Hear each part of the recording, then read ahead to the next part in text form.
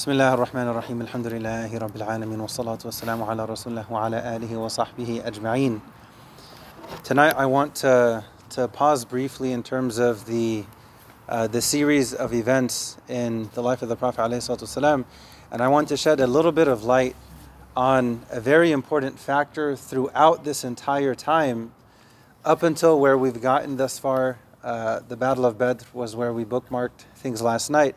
And then even in terms of the events to come, there's a common theme throughout this whole time, and that is the support of his family, sallallahu alaihi wasallam. So you have early on, you have the key support of his wife, Sayyidah Khadija radiallahu anha.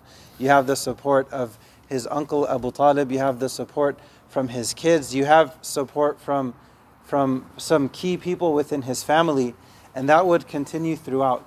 And one of the reasons why I want to mention this, and this ties in with the beautiful story that we have in connection with Salman al-Farisi radiallahu anh and Abu Darda. One of the things the Prophet did when he arrived in Medina alayhi salatu wasalam, he connected people with each other. He connected those who were already living in Medina. He connected the Ansar with the Muhajirun. So they were paired up basically. And they were, to rely on each other for moral support. The Muhajirun would especially rely on the Ansar for financial support. This is specifically early on, so they could get on their feet, you could say. One of the pairs the Prophet made, and this would come later, but I want to reference it now, because of the gravity that we find in the wisdom of the story in general, and then especially as we enter these last 10 nights, specifically the odd nights of these last 10 nights, and we ask Allah to accept all of our efforts, whatever those may be. We ask Allah to accept them from us.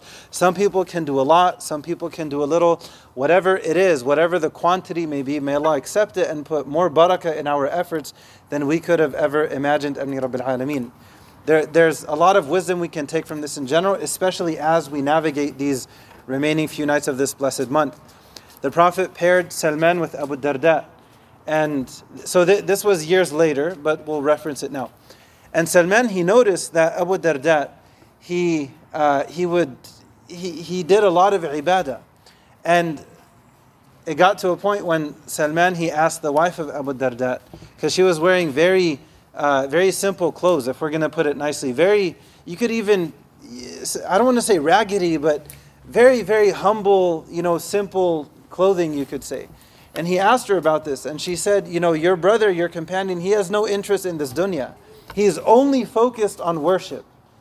And so Salman, he goes to Abu Darda, and he asks him, he said, it's basically, it's time to eat. Come eat with me. He says, no, I'm fasting. And Salman, he says, he's the guest, but he says, I'm not eating unless you eat with me. Now the context of this is outside of Ramadan, just for us to keep this in mind, obviously.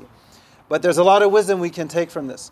So he tells Abu Darda, I'm not eating unless you eat with me. Because his wife is saying he's fasting every day. Her husband is fasting every day. He's completely lost in his worship, in his ibadah. And Salman tells him, I'm not eating unless you eat with me. And he insists. And so Abu Darda, he says, okay, fine. So he gives in, he eats with him. And then nighttime comes, and it's the beginning portion of the night. And Abu Darda, he gets up to pray. And Salman asks him, what are you doing? He says, I'm going to pray Qiyamul Layl. He says, no, let's get some sleep. He says, okay. So he gives in. So they lay down, they get some sleep. Abu Darda, he gets up. After a little bit of time, Salman asks him, what are you doing? He says, I'm going to pray. He says, no, not yet. Lay down. We need to get some rest. And then when it was the last third of the night, then Salman tells him, okay, now let's get up and let's pray. And this is what I really want to focus on. And Salman mentions to Abu Darda powerful wisdom, that your Lord has rights upon you, your family has rights upon you, and your body has rights upon you. Yourself, you have rights upon yourself. Yourself has rights upon you. So you have these three categories, these three areas of life: time for your Lord, time for your family, and time for yourself. So then when the Prophet hears about this, alayhi salatu wasalam, Abu Darda goes and talks to him, and the Prophet, he confirms what Salman said. Sadaqa Salman. Salman spoke the truth. So this gives us a general template to try to navigate our lives with. There's an importance of time for our Lord, for Allah Azza wa Jal. There's also importance of time with our family. And then there's also time that we have, time for self-care. Right? We all need that time. And this gives us a general template to try to have balance. And the part of these 3/3 that I want to especially focus on, right, is that of the family, time for the family. The Prophet ﷺ, he didn't go it alone. He didn't try to do everything alone because he knew that he needed support. And who was supporting him, especially behind the scenes? His family, his immediate family. And if we think deeply, when we pray, what is something that we say every time we pray? Just for us to reflect on how much that support meant for the Prophet and also how much his family means to him, how much he loves his family. When we pray, what do we say?